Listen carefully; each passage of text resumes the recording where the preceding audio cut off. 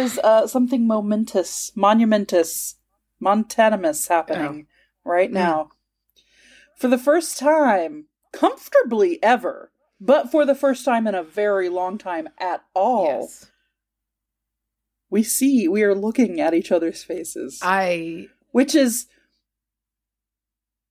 We're so scared. We're both so gun-shy. There's no lag. There's no lag right now. But if any of us makes a sound, we stop because we just assume there's going to be a lag. Gun-shy. It sucks. Oh. So, Macy, if you've been keeping up with the saga, everyone take a moment. Take a moment to take a deep breath and let out a celebratory screech. It's here. Macy, tell us what happened. It is, you know what? Let me tell you something. What a tale. What an absolute saga it has been. Because so much has happened from when they said, when this was all supposed to go down, then to being in this moment. And finally, so it's going to be on the 15th of January.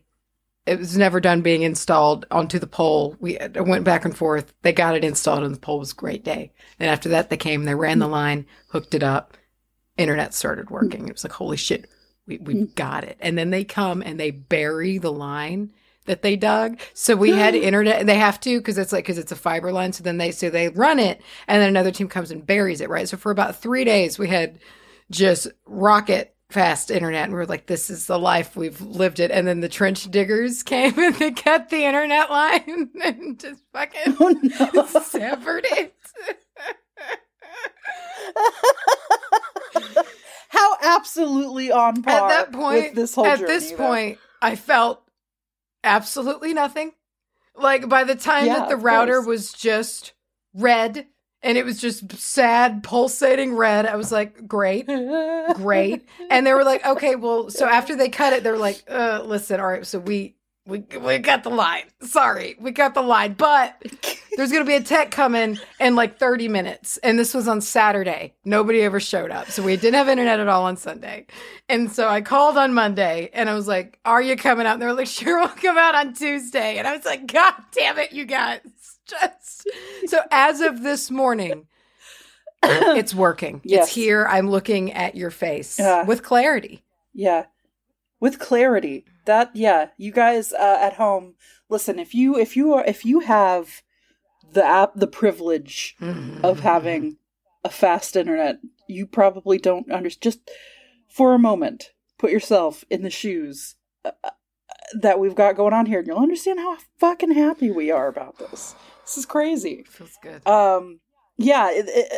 Okay, just to describe. So one thing we're thinking about doing, you guys, is because we record now over, what is this, Google Record or some shit? I don't know. It records our camera stuff too. We think. We don't know. We're new to this.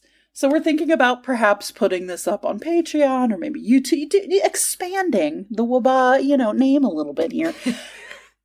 The thing is, you can actually see, when you'll be able to see us move. But Macy, like, whenever you would do this or lift the mug like you just did, or anytime you would make any kind of big movement, and if you guys are watching this, you can, obviously see, but you would kind of like, and it would like freeze for a second, and then you'd be over here talking, and then you would lift a mug, and it would look sort of like, so it was like, it would struggle with the big movements. So now seeing you fluidly do things, I'm not a robot. It's a whole new world. I'm not a robot anymore, and it's amazing. Not a I'm robot. alive. I'm a real boy in Aquarius season, and that's a feat. Whoa. Yeah.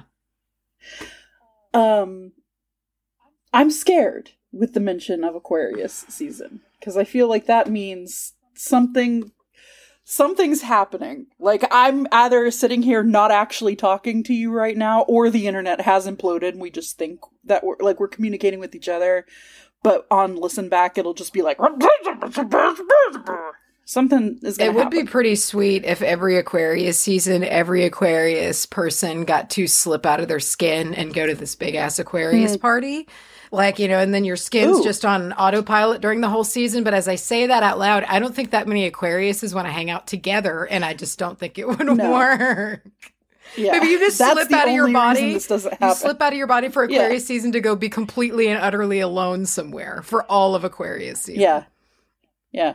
And for all the rest of us know, that's what y'all do. Yeah. We don't know. Yeah. We'll never know. You guys will never tell. We're never going to tell. Anyone. We can really keep a secret. And if we say it, no one would believe us anyway.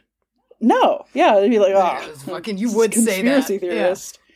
Yeah. All right. Tell me about Bigfoot now, Mom. It's a perfect cover. All right. Wow. Okay. Well, I'm going to have to figure out how to bring up my notes and not completely wreck your face, wreck this brand new thing we've got going on. But what are we talking about today on today's podcast episode? I know I had to really remember what show we were talking about today. My whole week is thrown off as today's for some reason, but like I really had to remember today. I was like, is this our real job or is this MILF Manor? And I had to really take a second to sort it out. But this is our real job, and I'm talking to you today about raccoons. I love that. I can't. I'm sorry. I'm sorry. I just sometimes when I can only hear you, I know you're doing certain things with your face, but seeing them, just the flat delivery of raccoons. Forgive us, you guys. This is new to us. I'm going to talk to you about. I'm talking to you about crocoite. Good. Crocoite. It's a mineral. It's not just a rock. It's a boulder. Welcome to the Witch Bitch Amateur Hour. It's the podcast where we talk about witchcraft. My name is Charlie, and are you mad at me? This is my cousin Macy. My name is Macy, and the only thing that will make me mad at you is the repetition of that question. Are you mad at me? Are you mad at me? You're acting like you're mad at me. Oh my God. Why are you mad at me? I can tell you're mad at me.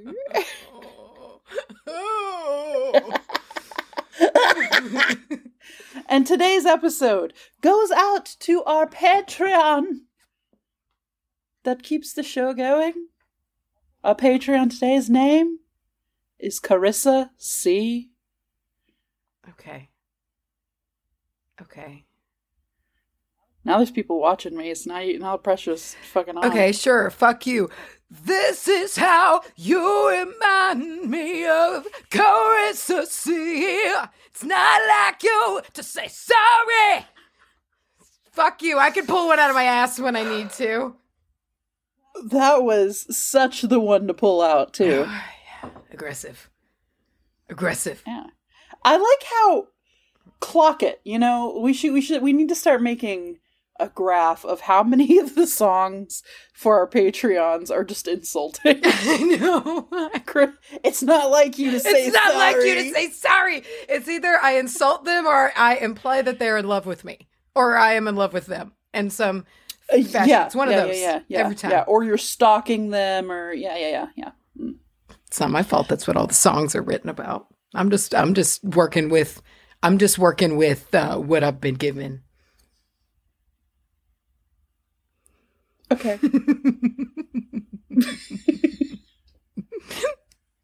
It's Aquarius season. Sure. Let me be faultless. I am. I am faultless. You don't even have to let me. I know that I am. Aquarius season's starting to feel a lot like Leo season. They're sister signs, my guy. I love it. I love it because this is when I get to drench you. I get to pour the Aquarius bucket on you for a month, and then you get to do it on me in Leo season, and it evens out.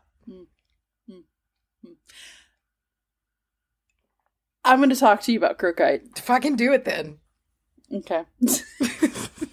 Because I could sit here and bullshit for like 20 more hours. But the first thing, Macy, you need to know about... Well, okay. Let me tell you how I got this. You remember that trip to the museum that I took? I do. A month Fruitful. Ago? Yeah. Fruitful. Extremely. They had the gem expo and I went walking through it and I made sure to snap some pics of some things that really snagged my eyeballs, and this was one of them. And it's because of this structure that it grows in. First of all, it's one of those minerals / crystals, whatever you want to call it, that grows very stick-like. It looks like a bunch of toothpicks. Cool. You know what I mean? Yeah. But it's the color that got me. It's this striking red color. And plus, in this museum, it was, like I said, it was all dark with these brilliant lights shining. So it just looked that much more, like, beautiful. I did look up some online, and the color range of these is basically like a very orangey yellow all the way to a very intense red. And there's some online that just sort of look like a pile of toothpicks because they're that color. Okay. If you're looking it up, it's Crocoite. Crocoite. Yes. Crocoite. Oh, yeah, it looks like a sea urchin. Yes. Yeah. But for some reason, in a lot of the ones that a lot of the articles that I chose to look at, they didn't use these vibrant, brilliantly red colored one. They use like the really pale ones that just look like a moldy chicken nugget. Dude, some of these on that note, some of these bright ass red ones look like a ghost pepper wing, a little ghost pepper sauce wing or something like that, or a little piece of tendy, and I'd eat it. It looks delicious. It definitely has the forbidden candy vibe. But what you need to know about Crocoite is it is lead. It is at least of lead inclusion. So the first thing I want to start us off with is a little bit of a safety guideline. Don't eat it, definitely. You want to avoid inhaling its dust. So if you have some of this and for some reason you're like, I'm going to grind this down and make a powder out of it for reasons that we'll get into, don't do that. Wear protective gear if you want to handle it, and if you happen to handle it barehanded, wash your hands after it. Okay. Crocoite. It's a part of a family of minerals known as the chromates. The chromates, and that's funny. And I'm sure you might say it like the chromats or something, but it's CHROMATES, and to me that says chromates. I bet they have fucking jackets. Come on. I bet. Oh my god, we're the chromates. It sounds a lot like we're werewolves, not swearwolves. I love it. So, you know what? Good for them. Everybody needs a club. Chromates. Mm-hmm. That's adorable. While Crocoite's vibrant color makes it stand out, the other chromate minerals have as they say here, a less conspicuous color. So of the gang, this is the bright one. This is the one getting all of the attention. Okay. And it has also a distinctive growth pattern as well, as we've seen. It looks like does it look like you dropped a box of toothpicks on the ground a little bit? It's that jumbly, like, spiky. It's like what a punk wants their hair to look like, kind of. Do you remember the game Kerplunk? Yes! That's what it reminds me of. Is that the one where you pull the stick out and you try not to drop all the marbles? You got the marbles all up top. Yeah, they're all on like a bed of sticks, and you gotta pull out sticks. It's kind of like the tower one, Jenga, but but like spaghetti and marbles. Like red spaghetti sticks. Yeah. Yeah. So the name Crocoite comes from the Greek word krokos, meaning saffron. Which is the color. To its color. Got it. Also, Crocoite is sometimes referred to as red lead ore, which I think is fun to say. Red lead ore. However, red lead ore. But even though it's called lead ore or red lead ore, there is not that much lead in it to, like, be useful for industrial purposes, right? So we're not mining this for the lead for the purposes of lead. It's just, there's enough lead in it that you want to be careful of it when you touch it or put it in your mouth. You don't want to suck on it and put it up your butt. Exactly, because it does contain lead, chromium, and oxygen. That's what it's made of. The hardness on the scale, that old scale, is 2.5 to 3. The luster is described as adamantine to greasy. Yeah, so I love greasy. To throw that in there. That's my favorite one. It is translucent to transparent in its appearance, and it's also known to exhibit a fluorescence under ultraviolet light. And this is the fluorescence that appears in shades of yellow or orange and not like the green. So that's always fun. Now, the cleavage is described, and I'm not sure if we've had this yet. The cleavage is described as distinctly in 2 directions.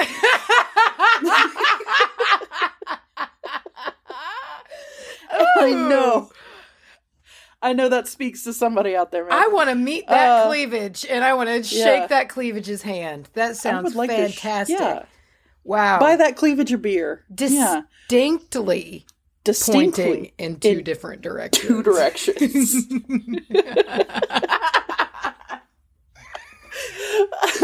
Okay. Not like kinda. It's a whole trademark. Distinctly.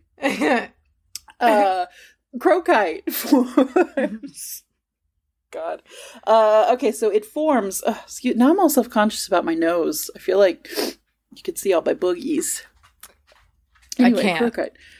Thank you. Tell me if you can. Just at any point, stop me and tell me if you can see my boogies. I'll say I can see your boogies. Don't worry. That'll be our code word. Okay, thanks. It'll be our secret code word. So, Crocoite forms. Listen, it forms in lead deposits and is often associated with the other lead minerals. And the notable occurrences were Australia, Russia, and the United States. But I want to talk more about Australia here in a minute because there's a very particular mine where this crocoite kind of comes from. So it was first described, not discovered, but first described in 1797 by a German mineralogist and geologist by the name of Franz Ludwig von Kober. That sounds like fun. That sounds like a German name. Yeah. So the reason that they came across this is because they started pulling this stuff, crocoite, out of the Adelaide mine in Tasmania, Australia. And it was a surprise. It was a shock. This is not what they were looking for. They were there for silver. And they were pulling silver out. It was a big silver lead mine. And then all of a sudden this red shit starts coming out of it. And they're kind of like, what the fuck is this? What the fuck is this? And it starts to, because of this bright yellow, bright red-ish, pigment that it has, starts to gain popularity. So this mine starts to become like the number one place to get this crocoite from. And because of that, because of its popularity and just the weirdness of it being discovered as like a secondary mineral in this mine, and then how much of it there was, crocoite actually was adopted into Tasmania's mineral emblem. Its official mineral emblem. So that's cute. Now, there's something, if you're a painter, if you're an artist out there, there's a pigment, yellow pigment known as chrome yellow. You ever watched old Bob Ross? I think chrome yellow made an appearance once or twice, along with titanium white. Oh, titanium white. And then you got the ochres. White. Yeah. And then that one blue that he always talks about, but I forget what it's called. It's got a silly name, though. Okay. The bright yellow pigment, known as chrome yellow, began to gain some popularity in the 19th century, started getting used a lot in paintings and in textiles, and chemically they found out that it is identical in composition to the crocoite stone. So while it's not, don't do this now, but it was used to pigment things and to make this original chrome yellow, which then later came, and they were like, maybe let's not do this out of lead. Let's make this another thing. But when they made it interestingly was just identical in composition to the stone. In the 20th century, people started getting wise about the toxicity of lead and all the bad things that can happen, including crocoite. And collectors and researchers and fans of crocoite began to start taking precautions, finally, with this stuff, to not lead to lead exposure. And that was not until the 20th century, so I'm like, what were you doing before that? I mean, I just feel like one day you open your newspaper and you just go... Yeah. Because you've read the news of what can happen to your butt from popping it up there. You go to the bathroom, you have to rip it out of your butthole. Folk healers believed that, now this is sort of ancient uses here, but folk healers believed that crocoite treated people for infertility, particularly infertility caused by something, a uterine nature. You know what I mean? So okay, like not spurting infertility. This is not spurting infertility. Okay. This is like the internal plumbing, I guess. Magically, big associations with fire. Obviously, you can guess why it looks like fire. It is associated with themes of fire, including passion and creativity and vitality. There's also a large tie to transformation and change. So this is a good stone to use in rituals focused on personal growth, metamorphosis, also creativity, passion, and your emotional well-being are tied in to this stone. Some say that the patterns within the crystal can enhance their ability to receive spiritual insights. Was there more info on this or why? No.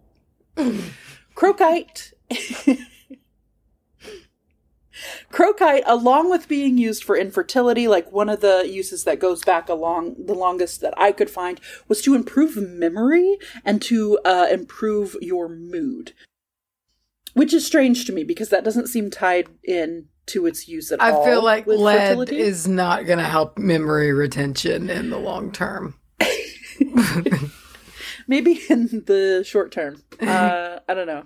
It blasts all of your neural networks open for just like a short period of time. Maybe so. Now, in research, I did come across a website. It's kabiragate.com. We'll put a link to it in the notes. But they say specifically of crocoite that this is able to endow you with such sexual attractiveness that there will be no end to the fans that you receive. That doesn't sound appealing. That sounds spooky. This sounds like a monkey's paw kind of deal, or or like a wish gone wrong. What's that movie? Perfume or Is it Perfume? Is that what it's called? Yeah, when he puts on the murder scent and everybody comes. Yeah, dude, I didn't know. Is it Perfume? Oh, yeah, that's Perfume, buddy. I didn't know that anything about that movie. And then one of my roommates put it on in college one day, and like 2.5 hours later, it was just over. And I was like, what do I do now? Yeah. Yeah. Whoa. Yeah. Listen, I recently watched Saltburn for the first time. And, did you watch it? No, I need to. I need to do it. I know where it is. I've located the streaming platform, and I need to watch it. I want to. I feel like the reaction might be similar, and I just want to kind of post a camera onto your face. And so, a thumbs up in the chat if you want to watch Macy watch Saltburn. And if you want to watch me next to her, just looking at her like... I've heard a lot of just little snippets, enough to have me deeply curious about what is inside of this movie. So I do definitely want to watch it. Aside from all of like the big eye-catchy stuff, the big parts of the movie, it is just like a pretty English film. I'm down for that. And, I'm a sucker. I'll take it.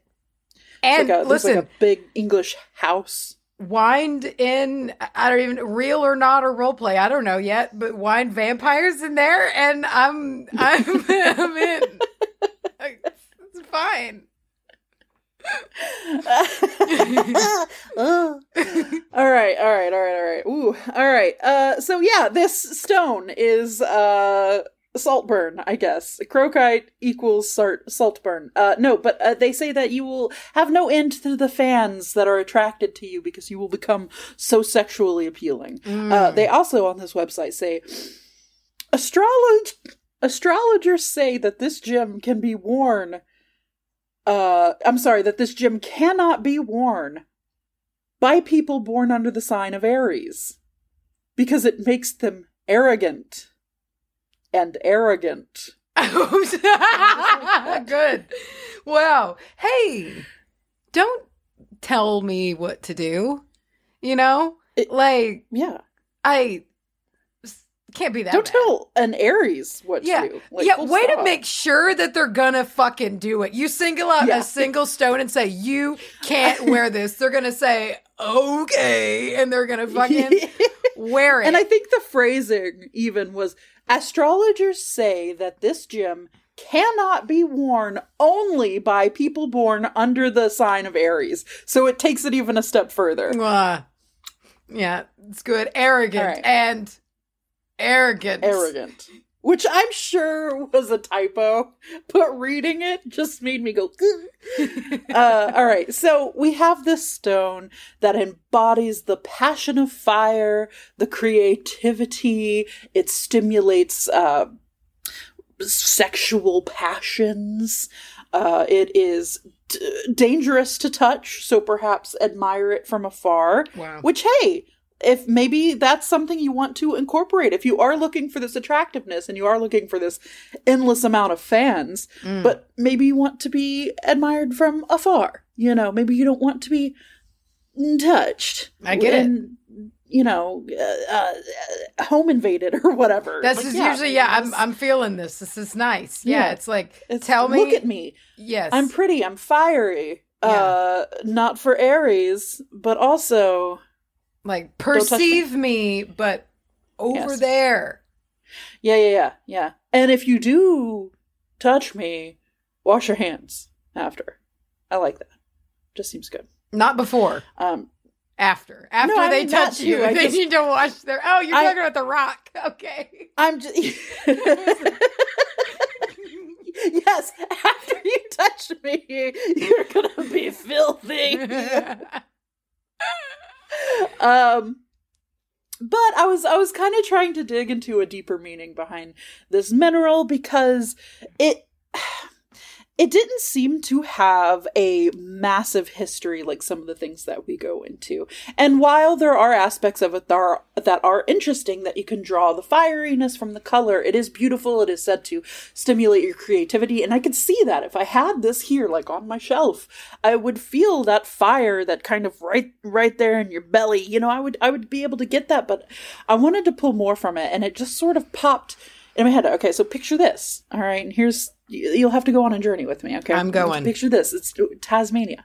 We're in a place that's known, this particular mine, known for its silver and its lead, right? And we've got these miners here. They're digging away. They're minding their own business, and they're expecting all the usual stuff.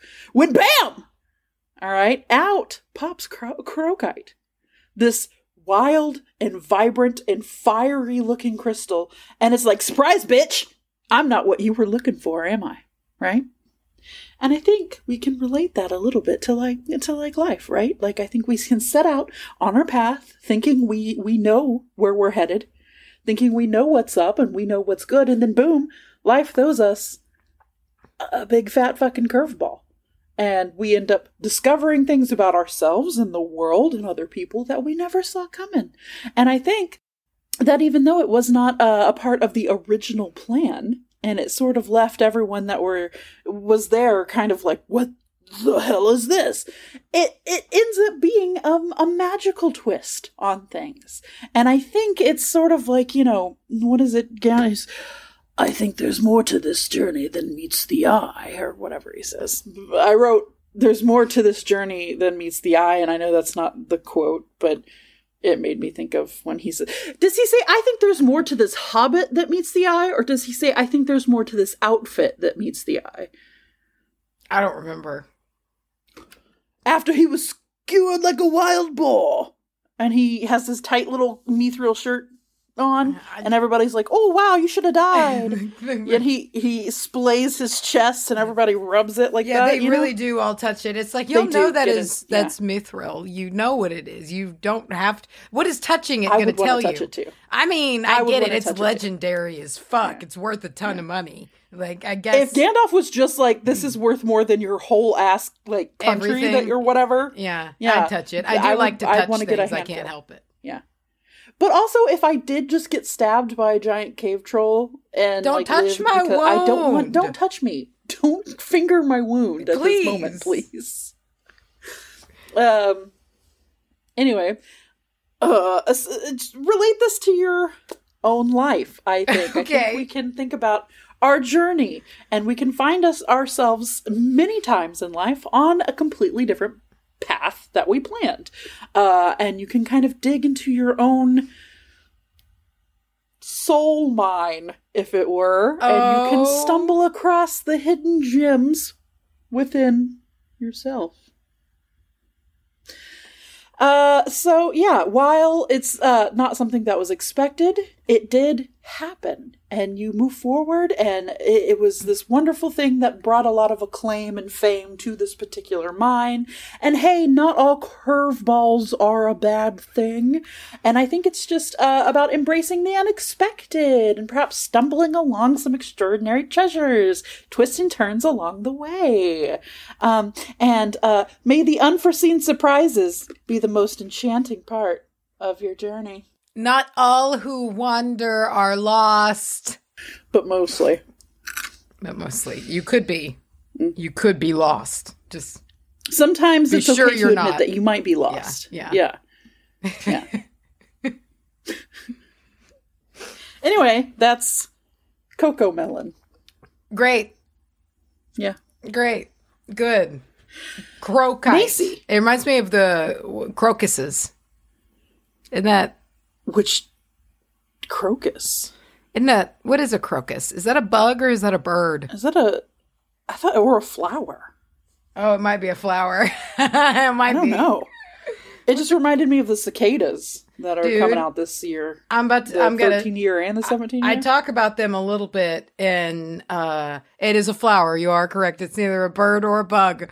I bring it up a little bit in the raccoon topic as a plus in the column for the raccoon for those of you that might not be looking forward to the cicadas. And gobble them up. Gobble, man. They just get out there and they just and they just get in there and go fucking they just motorboat all them cicadas, dude. Before we start with your topic, we need to let the people know that this space is for rent. It's for rent. You can purchase it. We're for sale. Yeah. Right. Slide up comfy right in between me and Macy's topics and have yourself a nice girthy little ad segment. What do? You sell a witchy product? What do? You provide a witchy service? What do? Something not witchy, but you think witches will like? Hit us up. wbhpodcast@gmail.com. Let us know. And we'll let you know about our advertising services. You've heard them. You'll love them. Put yours here. Wabah! Stick it here. All right, you'll be in a Charlie and Macy sandwich. If you were a sandwich, what part of the sandwich would you want to be? I'd want to be the cheese. Really? Yeah. Okay. Yeah. All right. I'd want to be the cheese. I feel like it's a good layer to add to a sandwich that kind of adds moisture, but it doesn't necessarily make the sandwich soggier, but it does make it less dry. Okay. Also, you get a pungent nature from the cheese, and I am a fan of the pungent flavor profiles, and that cheese on the sandwich really brings that tart kind of pungent nature to a good sandwich. What about you? What if it's just like a layer of fucking, what's it? Not Fermunda, not foreskin. Borskin cheese. What's it called? Borskin? Yes, borskin cheese. Dude, it's cheese. Me, I gotta be the bread. I gotta be a thick, chewy, soft, delicious bun. Pillowy. That's good. That's Maybe a good part basic. of the sandwich to aspire to be. Mm-hmm. Yeah. We all need it. We all need the bread slices in our lives to help hold us all together. Yeah. I'm that or I'm the onion. There is no in between. Both important, in my opinion, in a sandwich. Like, if I'm home making a sandwich, you best believe I'm slicing a fucking onion and putting it on there. Raw onion on a sandwich with yeah. Dude, some salt and some pepper. I could eat me a good sando right now. I could have a sando right now. I could really do it. Are we going to break for sandos? Are we going to have lunch? All right. I am going to talk to you about something, though, that would eat a sandwich in front of you right now if it could. And it will if you let it. Absolutely. Yes. Yeah. And they'll look at you with their weird little human paws. They will. We're going to talk a lot about those hands that they have today. Somebody needs to. God damn it. Talking about the raccoon. Procyon lotor being the Latin fancy name. So, lotor, in this case, names the raccoon the washer. So, it means to wash. Washer, that's what that word means. Okay. And we're going to get into this, but there's a theme here because in Germany, the raccoon is called the Waschbären. Or it's, I don't know if they roll their R's. Waschbären, maybe. Or washing bear is the translation to that. So what's going on with all this washing, right? With this raccoon, why are they washing? Well, raccoons have long been observed, if having the opportunity to do so, they will dunk their food in water. They will wet their food before eating it. And it always looks like they've washed their food, like they're like rinsing their food That's off. Gross. I was so excited for washing bear. I thought it was going to be so cute, but like soggy foods. But there's gross. A reason for it as to why they're doing it that I actually think is cooler than the washing aspect of like, no, they're not actually washing their food. I mean, they're fucking raccoons. They're dirty little garbage animals. No, they're not washing their food. They don't give a shit about washing their food. Not to mention they might just be dipping that food in like a dirty puddle on the street. Salmonella River. Yeah. So like, no, that's not what's going on. But the real reason why they're doing this, which is really cool, is that it involves their hands. It involves their weird little forepaws, especially their front little feet. And raccoons they don't have opposable thumbs like we do. So that their thumb is not fully opposable, but they do have very, very dexterous hands that can just do all sorts of shit. They can grab and they can twist. They have 4 thumbs. I know it. But they technically don't have the articulated or like thumb articulation that we have. But they do have 5 fingers that they know how to use.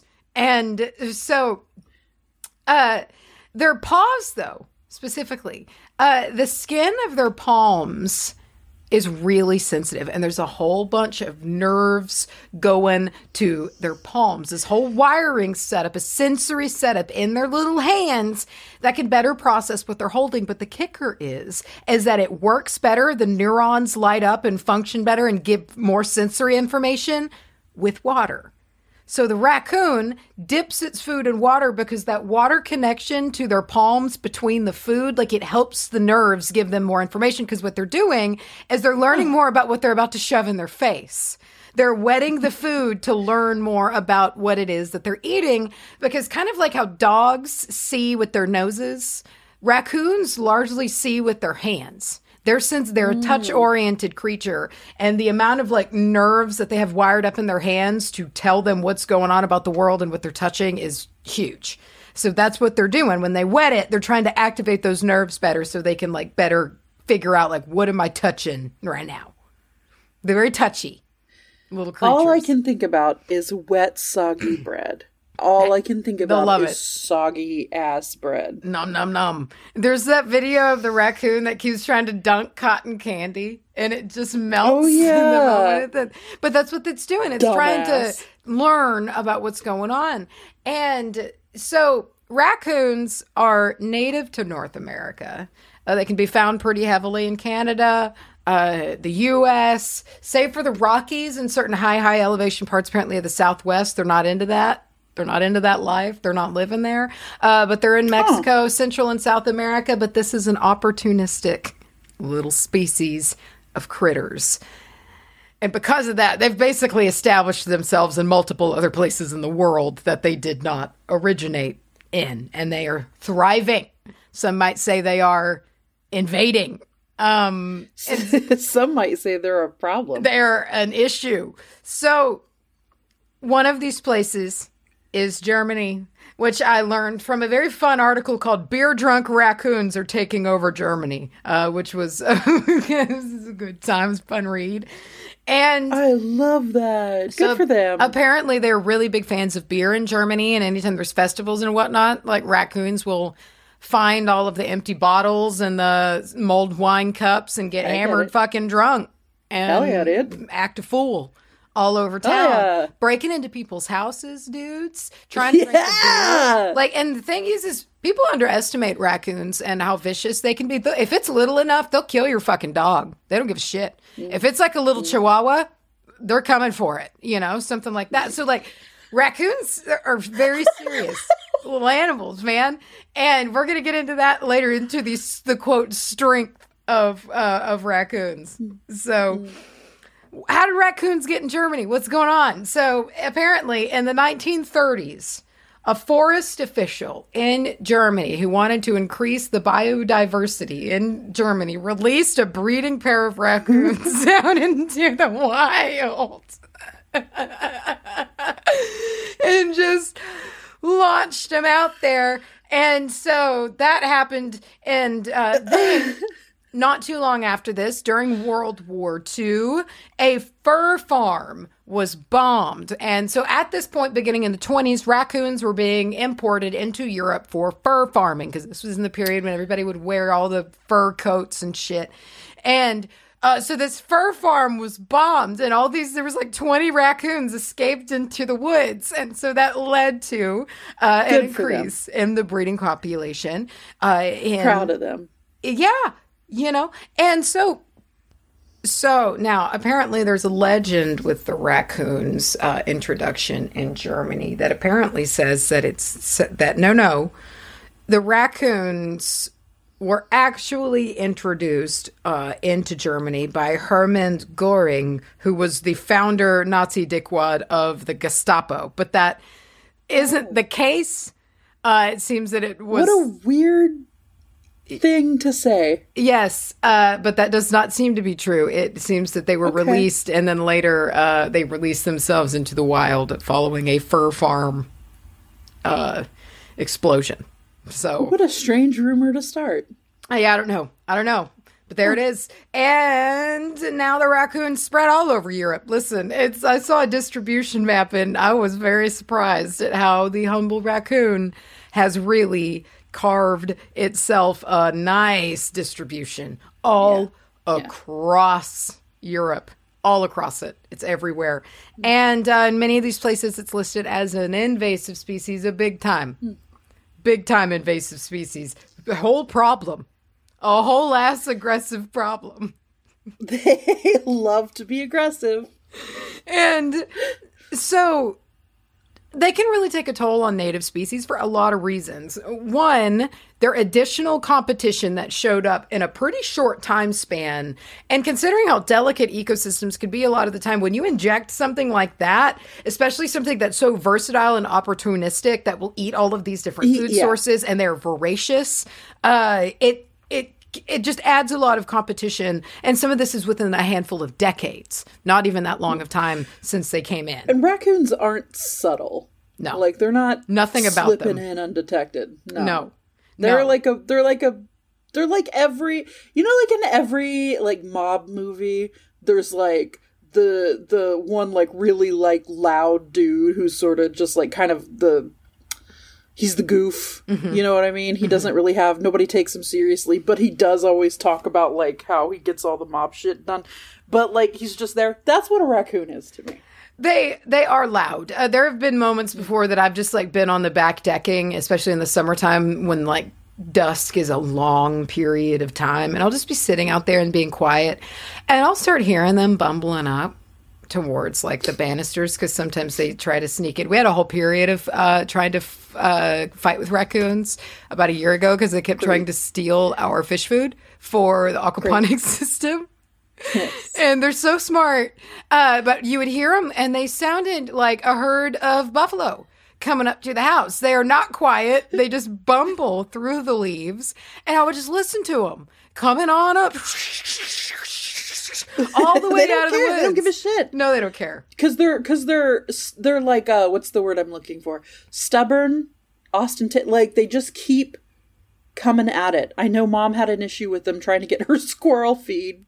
They're such not squirrel feed, her bird feed adversaries. Bird feeders are a common issue when it comes to raccoons. That's oftentimes anything where humans and raccoons clash. It's bird feeders is a common one. And she's got wildlife cameras and stuff, so she would make all these crazy ways to like try to keep the raccoons away, and they would just every goddamn time they'd figure it out. They'd look at it and they'd kind of trial and error it, and then they'd eat the shit out of her bird food. Yep. And she'd call me and be enraged. Yep. We talk a lot about the raccoon brain later, and how if you underestimate a raccoon in any capacity, you set yourself up for failure completely and wholeheartedly. Ooh. And tenacious. Very tenacious. And I'm getting self-confident. They got a lot of self-confidence in themselves. They believe in their capacity to solve a problem. And so the same thing is, or not the same thing necessarily, but there's an issue of these raccoons as well as in Japan. So there was a really popular cartoon apparently in the 1970s called Rascal the Raccoon. And this popular cartoon made it so that it was very trendy to import a whole bunch of baby raccoons into Japan as pets. And if you know anything about raccoons, they oftentimes grow up into spitting, screaming hellspawn because they're wild animals. And so then these wild animals would be just released out into the woods. This is a highly opportunistic creature. They survived. And now Japan is just overrun with raccoons. And they did eventually enact a law to stop the importation, but by that point it was too late. It's too late. What you can do? There's raccoons everywhere, bro. It's too late. They're already there. They're at your back door waiting. Dude.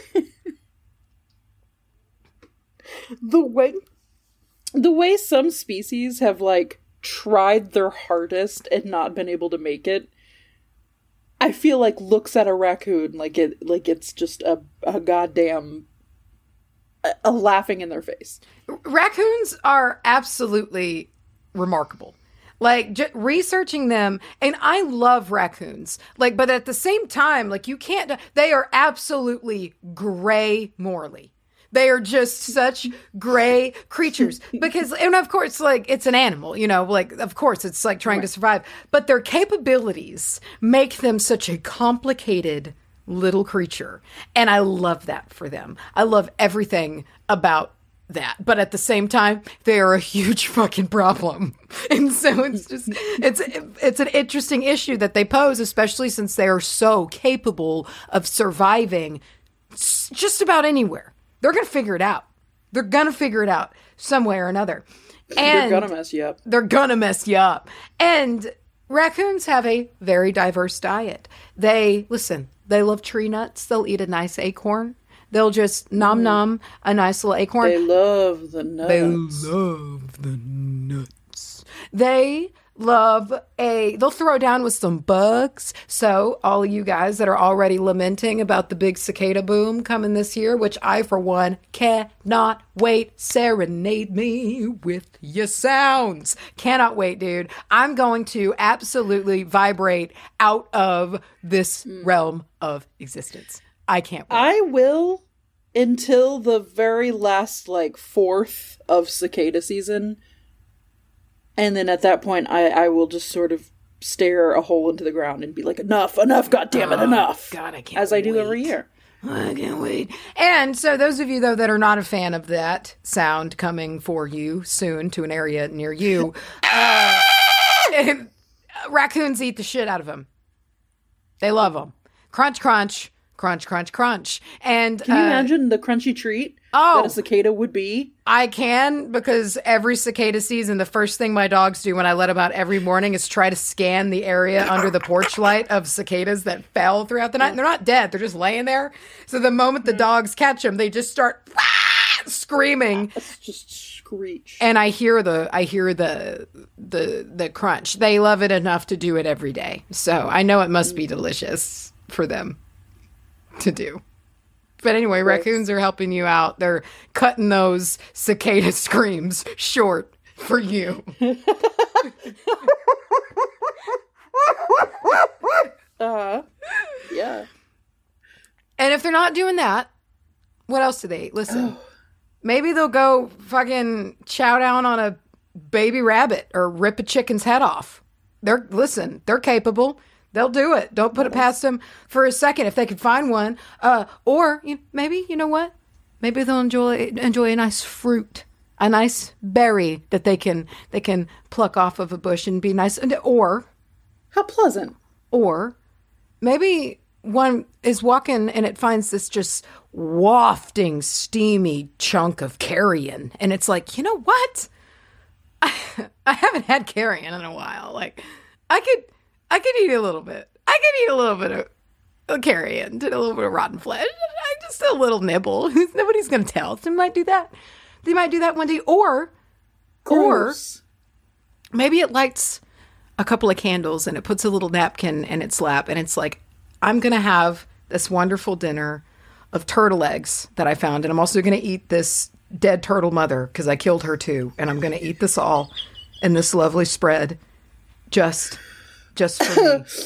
Or maybe it wanders down to the local farm fields and just wreaks absolute havoc. It just throws down on all the crops that are out there. It has a time. It eats until it is full and has a fantastic... And you know what?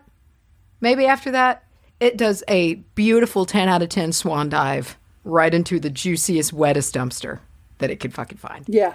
Like, oh, they love a dumpster. That's the day of a raccoon's diet. They can eat anything. They can eat anything. They've got very strong stomach acid. Not like vulture level strength, but like very strong, apparently, stuff moves through their little bodies pretty damn quickly, and they just burn right through it. They can shove it in their mouths. Wow. They can usually eat it. They're industrial. That's what a raccoon is to me. They're industrial. Little eating machines. And they are so... God, they're just so gluttonous. They're so fun to watch eat. Like when we were dealing with this one stealing our fish food, and it was a little family of raccoons stealing our fish food, and we had it in this closet, kind of in the back decking area. And if we left that door cracked, even at all, if it wasn't perfectly latched, if it was like just pushed shut and wasn't latched, not only would they get it open, they could open the latches of the food container and get their little hands in there. And we've got a video that Hunter took from the back door.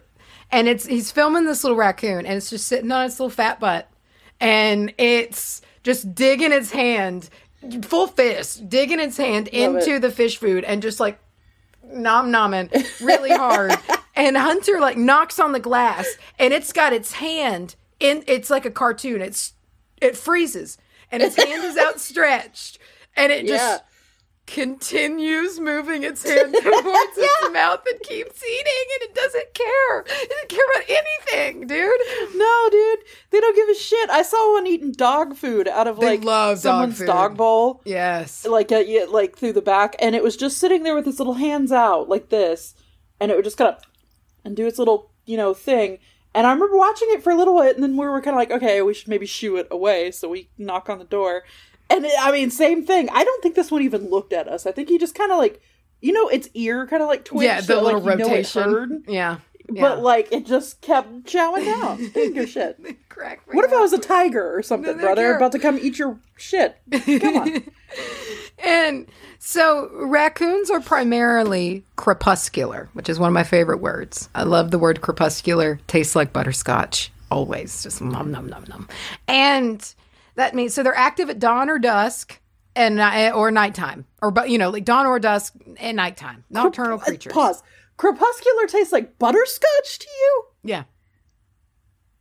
I don't make the Not rules. like pus. No. Okay. Yeah, I don't know why, but it does. It's good. I like it. Crepuscular. That's okay. And so the thing is, though, about raccoons, and this is the case for many other nocturnal creatures, is if you see a raccoon out in the day, it doesn't automatically mean that it's got rabies. Rabies.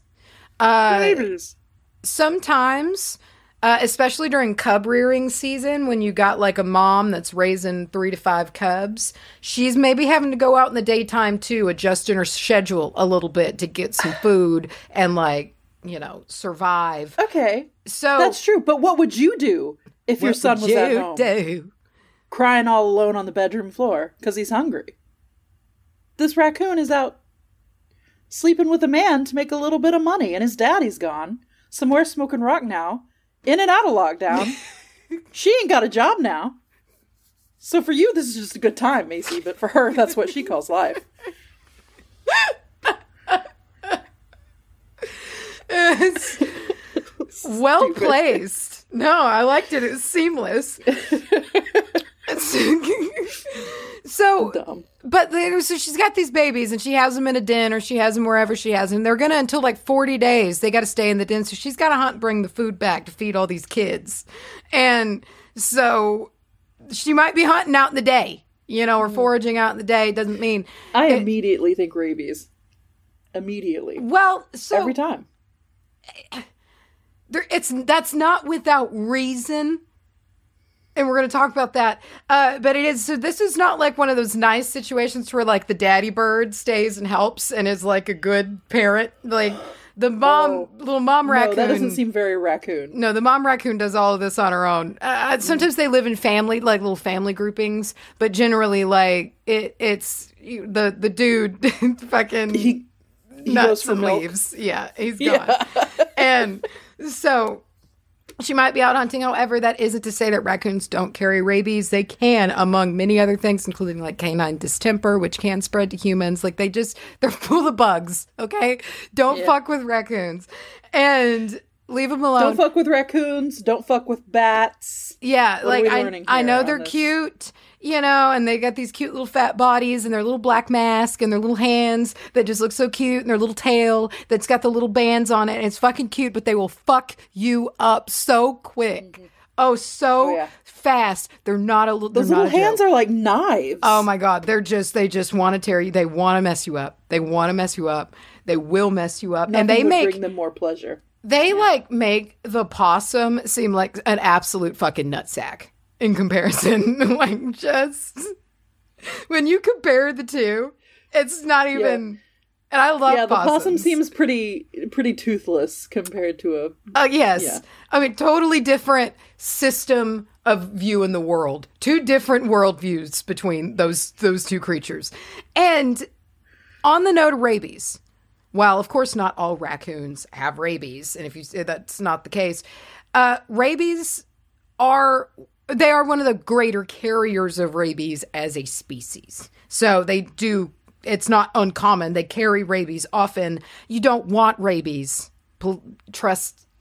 You probably already know that because most people have spent the few minutes of reading the rabbit hole of what happens of getting incurable rabies when you can't catch it in the beginning. And it's fucking scary. And there's nothing anybody can do about it. Rabies is one of those things that like is left over as a kid, like childhood fear. Like there are certain things as an adult that you don't. Quicksand. That's the first. Yes, it's such a common one for kids, and that's so funny. And then you grow up, and you're like, whatever. Rabies, though, dude. I had a possum like look in my direction one time, and this was before I knew about possums not really carrying rabies or anything. And I spent 3 days testing if I could still touch water. It was awful. That tracks.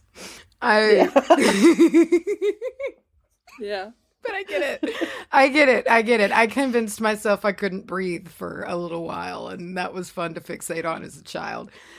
So if you see a raccoon, give them a wide berth. If it's a raccoon in the wild, just leave it alone and try to control their outlets for mischief. Because we got to talk about their mischievous nature. And good luck with trying to control their outlets for mischief, because anyone who has tried to outsmart raccoons, like you were saying earlier, will tell you that they're really fucking intelligent. These are smart little animals. And it got me thinking, how smart are raccoons? How smart are they really? Give them the SATs. They've done intelligence tests with raccoons. And raccoons test just under primates. These are highly intelligent animals. Very intelligent. Whoa. They show very high intellect that leaves cats and dogs in the fucking dust completely.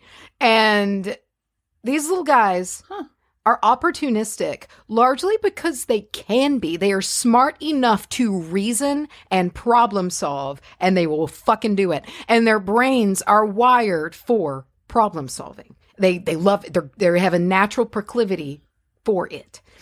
And Vanderbilt University did research on the brains of animals and how many like neurons there were, because there's believed to be a correlation between like neurons and brain size equating to intelligence and intellect. And they had an average of 438 million neurons, which in their little teeny tiny skull is actually a pretty high concentration. There's a lot of brain power in that little brain case. Is that compared? Is there comparison numbers to like us or dogs? So we're like way off the charts in comparison. Yeah, we are. Yeah, brother. Yeah, it Big was brain. like it was like in the billions or something like that. Fuck yeah, it is. But they humans. Okay. It's like I don't exactly remember. I did read a little bit about how it compared to other things, but it was the size that made it like kind of a dual comparison, because it wasn't just about the number. It was the fact that they've just got like these kind of little bitty heads with all of these neurons packed inside this small brain. And if it was based just solely on that, they still would be ranked amongst privates in intelligence just by the like potential brain power on paper. But apparently there have been intelligence tests administered. One of these is where, and this is not just done for raccoons, but apparently this is just done with animals to see if they can figure it out. And so they've got a vessel, right? They got like a tall vessel, and they put like a little treat. And in this example I saw, it was like a marshmallow, right? So they like drop a marshmallow in the bottom, and there's like a little bit of water or liquid at the bottom. And it's too far for the animal to get. So they drop this treat down, and it can't grab the marshmallow. So it's reaching its hand in. It can't get the marshmallow. And so then they show the little animal, whatever they're testing, they'll drop little pebbles or something into the water and show like it will raise the water level and raise the little marshmallow up. And raccoons, not only, so they were able to observe and replicate this pretty commonly. They were able to figure this out, like, oh, okay, I can use tools. I can put these rocks in and I will get this out. Some other raccoons, in very raccoon fashion, said, fuck this, I'm going to make my own way. And it just knocked the whole vessel over and got the marshmallows out that way, which that's a raccoon. That's what they're going to do. They're very brutish. They're going to get the bag. Yeah. Yeah, they're going to smash the door in. They're just going to get it. Yeah, But they know. It was able to know, like, or fuck all this, and I can just knock this over, and I know it's going to tumble out. Like, I know that this is going to fall over. I get how gravity works. And it's already wet, just how they like it. They're fine. They can put their little hands on it and be like, ooh, it's sugary and sweet and sticky. And then they yum, yum, yum. And then they'll lick their little hands and they'll have a great time. Little sticky rodent paws. Oh, they love it. They love it. They are not rodents, though. Okay. They're technically they're closer related to weasels and bears. Bears? Yeah. Which makes sense. Let me look at these. Imagine a bear-sized raccoon. Terrible. And it still acted like a raccoon. House. Yeah, it still had the same tendencies. And if you walk up on it, it still goes like at you, but it's like 800 pounds size of a grizzly. It's so scary. It's the size of the dumpster. Terrifying. God. So cute. So cute. Oh, God. I'd want to ride one. I'd want to. Oh, my God. Have one as. In the battle? Yeah, bro. Oh, it's scary, honestly. Yeah. Can you imagine those hands that would just rip a head off a body in a heartbeat? And they love ripping off heads. They're really good at it. Ooh, really? Yeah, they'll rip off a chicken head in a heartbeat. Cool. Yeah. They love to kill chickens. They love it. So, if you've ever been camping at a state park, you have had to, you're walking right into the turf of street smart raccoons, first of all. They know everything that you think you know to trick them. They're so far ahead of your game. They know all the fucking tricks. They know how to get in your fucking cooler. They know how to get everything. Those latches on that tote that you think that they can't get open, that all of your food is in, that you think they can. And if they can't open them yet, come back in a couple years, maybe a year, and the news will have traveled and these raccoons will have figured it out and they can open that they wouldn't. They all keep learning. They're going to fucking figure it out. And this ability to reason is what keeps them learning and adapting, which is why their populations correlate with ours. So, like, they're trending upwards in population, going right alongside us without difficulty at all. They're going to learn how to unlock our cars. Sure. They'll figure it out. I wouldn't be surprised if one was able to make the connection, like that key fob thing that they touch. Like, if it could get a hold of it, I think they could figure it out. They're highly trainable. And get them a set of lock picks. They'll be in there. They'll think they listen. They love a puzzle. It seems that they love it, and they're not just living with us, like alongside us. We are making smarter raccoons. They are learning from us every day, and they're adapting. They're like AI. They are. They seriously are, and they're adapting all the while to take advantage of this living arrangement that they are, I think, doing far better at than we are. And again, they're opportunistic largely because they can be. They go after what they want because they've got the brains to pull it off. You know, like a lot of creatures will be like, oh, that's out of my reach. Or, oh, you know, like they don't even, a raccoon didn't give a shit about that. If it sees something, it's like, I could do that. I could get up there. Yeah, I could get up there. A dog will just stare at it sad for like a couple hours. Yeah.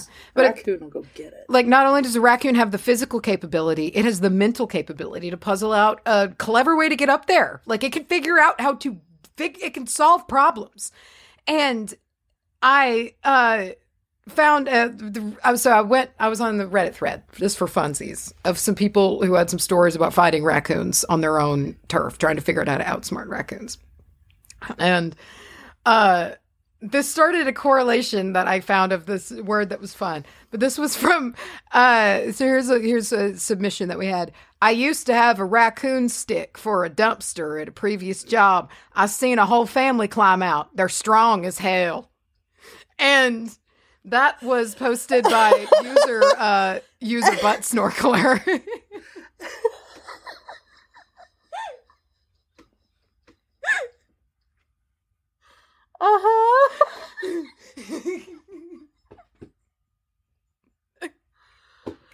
Yeah. So strong. They're strong. And I was like, that's a very interesting word choice, butt snorkeler. And so I looked into that and wanted to find out a little bit more. And then I found this article that was written in the same kind of like choppy way. This is an article, CBC article, 3 smartest animals in your backyard. These black, gray, pudgy animals are often called nuisances, but they're smart. Raccoons are the second smartest animal, and they enjoy the nightlife and are extremely strong.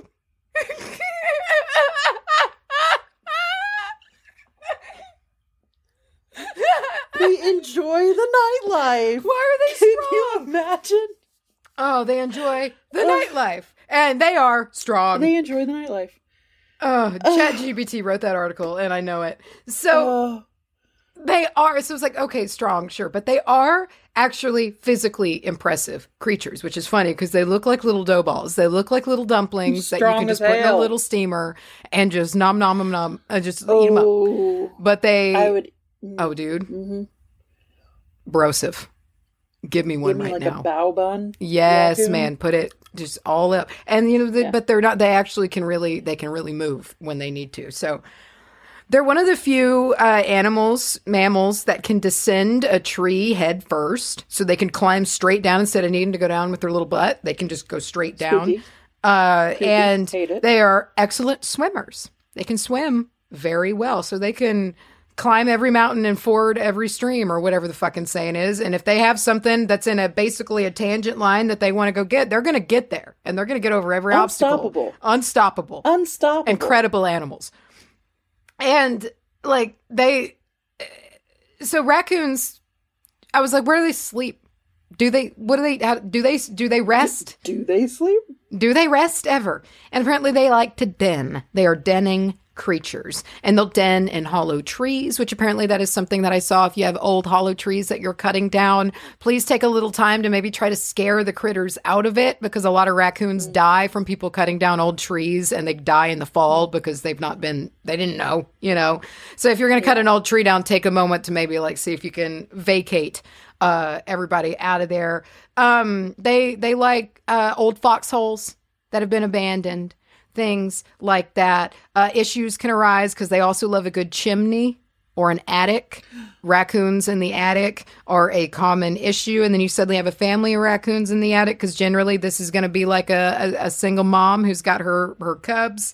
She needed a dry place. She found an attic. She wants to keep them there until they get old enough for her to take them back out again. And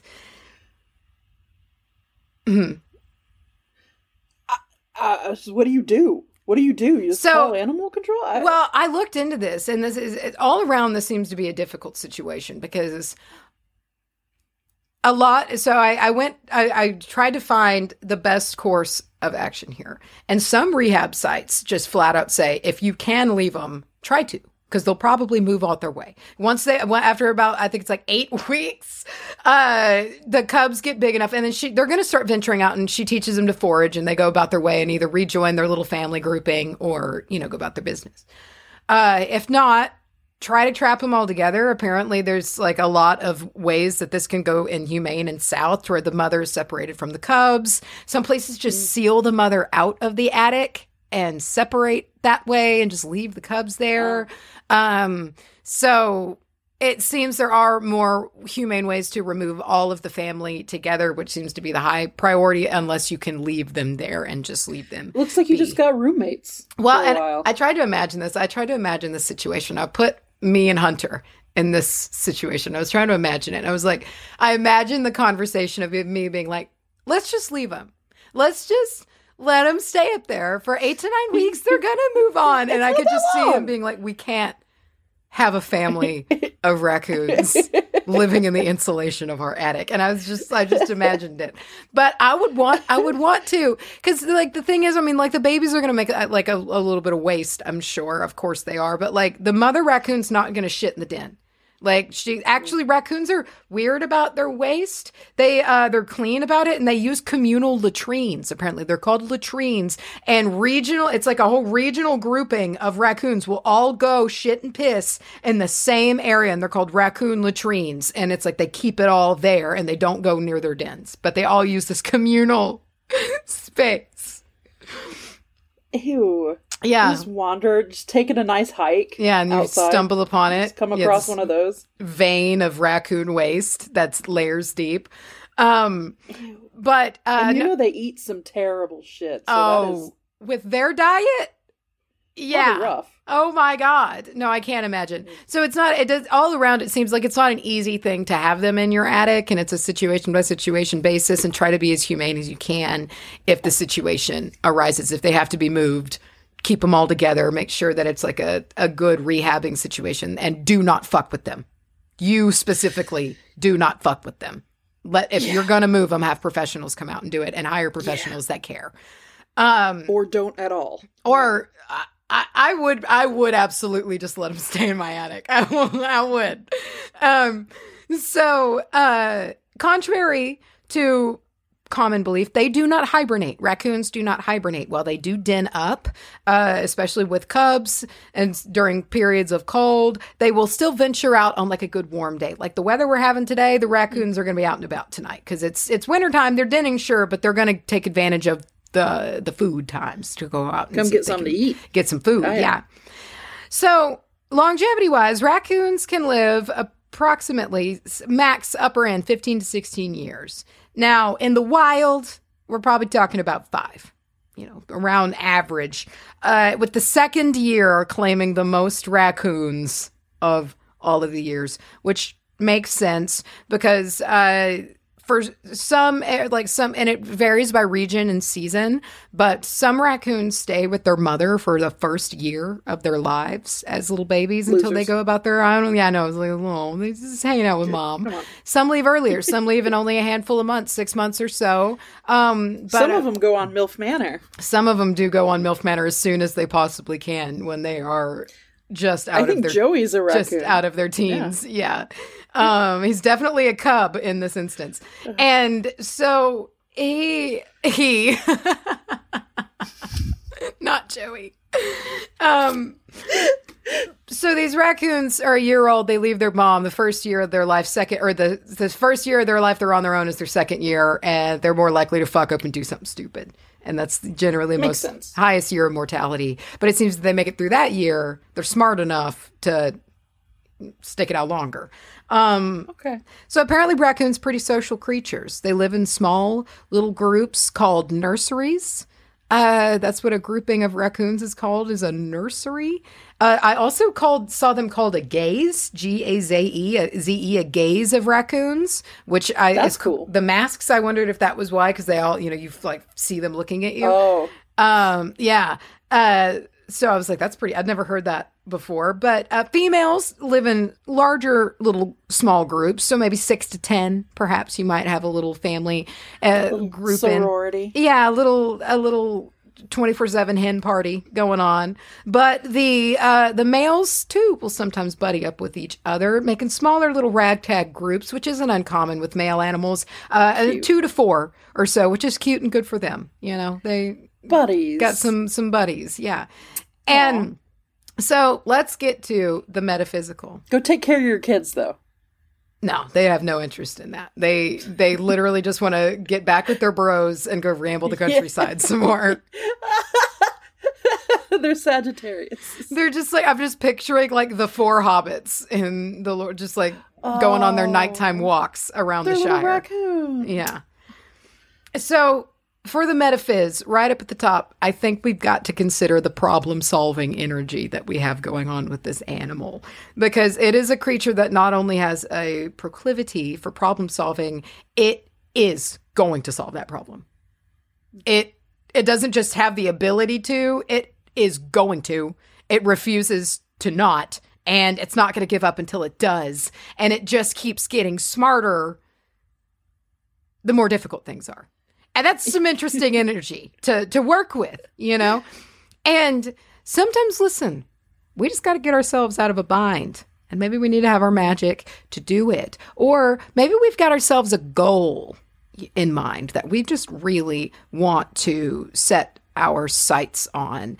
And raccoon energy is the way with this, I think, because it is crafty and it's creative and it's determined to the point to where sometimes it really feels like raccoons are also just receiving fun and enrichment from the challenge. Like if you've had to face off with raccoons, it's like you can tell they had fun solving that. It's like you left them an activity, not a challenge. I was going to say, they don't ever seem frustrated. No, they love it. With the task at hand. Whereas you I don't know. I'm trying to think of other dogs. I guess, dogs that, you can give them their little thinking toy treats where they have to slide the shit around. They'll get visibly frustrated. Mm-hmm. You can tell that they're angry about it. I've never seen a frustrated raccoon. Fucking cool as a cucumber. Yeah. They believe they can figure this out. I know that. They're just I'm going to get it. They have this cool confidence. They just know that they're going to figure it out. And that's just really good energy because it turns problem solving maybe into something a little bit more playful and rambunctious. Never losing sight of the goal in mind ever, because a raccoon never fucking does. But they add an element of play to their solving. And raccoons see an opportunity when most creatures would see defeat. They're amazing. They just don't seem to be troubled by an issue at all. They're just okay. If I can get to this bird feeder, and I will, I'm gonna have all that food. As they work in, and they don't worry so much, it seems, about the end goal. Like, they just know that's going to happen. They're like, first off, you know what I got to do? You know what I got to do? I got to get to that pole. And then when I get to that pole, I'll figure out my next step. I think that's just how they work. They don't get so caught up in the big picture. They're just kind of A to B. They're going to get there. They're going to set their fucking sights on it, and they're going to use their little hands, and they're going to get there. And they are surprisingly wise with this. And they have the ability to work as a solitary creature and as a unit, which is an additional threat to the situation. Horrifying. But it's like, and their energy is just, I feel like if you had to put it into one word, it is resourcefulness.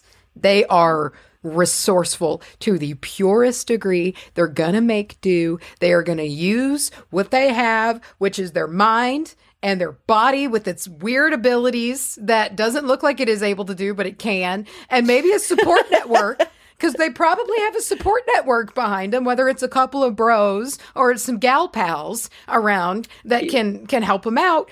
And there's numerous stories of people witnessing raccoons working together to like raid bird feeders, like standing on shoulders and stuff like that, like using each other in ways to help solve problems so they can work together as a team. And again, I said it at the top and I'll say it again because it's the truth. The biggest mistake you can make is underestimating a raccoon, period. And that's some good energy because we all get underestimated on, people wrongly judge us, and I think there's just something interesting about when your misjudgment is turned against you, because that's what happens with raccoons. So we're like, oh, look at that cute little sweet little mask, just little doughy sweet baby. And then it either robs you blind or it like rears up and is like, just like screaming and spitting. And you're like, oh shit, there's something amazing about that. Like, because, and this might just be me, I hate being underestimated. I fucking hate it. So when you have that moment of like ripping off the veil and you're like, look at me, bitch, it's fantastic. Yeah. And I just feel like you get that with raccoon energy because like, it's a real Gandalf the Grey throwing his robe off and he's Gandalf the White. And I see him in that moment because as much as it frustrates me because it's like, buddy, why are you doing this to these guys? They've been through a lot. You've got to know they've been through a lot. Like, do you think they want to run into the Saruman the White right now? You think this is what they want? I know you just needed this. And at the same time, buddy, I get it. That was a treat for him. He had to make the reveal. I mean, he's Gandalf the White now. I mean, honestly, tell me in their history of roaming and tracking together, Aragorn didn't do something to warrant getting his hand burned by his sword. I'm sure that Gandalf had been sitting on that for a while.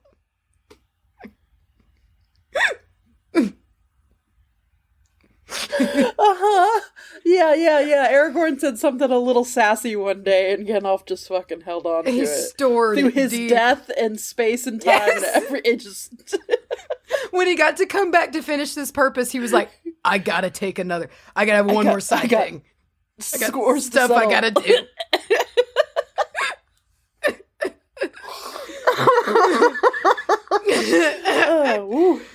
So, yes. I feel like for the raccoons, so say you're in a situation in which you have been feeling underestimated, and this can happen in a whole lot of ways. Maybe you are working in a career field in which you are not taken seriously because of the way you look or the way that you were born or anything like that. For me, I've always been underestimated because of my size for like not having any strength whatsoever and like being acted like my uterus will fall out if I pick something up. And it happens to me every single time I fucking go to Tractor Supply to get dog food and I can carry this dog food bag. Okay. You don't got to ask me 6 times like, oh, are you sure you don't need one of like the guys to come and get? No, I don't need that. I'm walking out to my car. This is a 30-pound bag. But are you sure like I can get somebody? Yeah, I can fucking carry this bag. Okay. It's 30 pounds. You're 4 feet tall. You need help. I literally have started using self-checkout because I can just get out of there without getting interrogated about carrying fucking dog food out of the store. But it's like,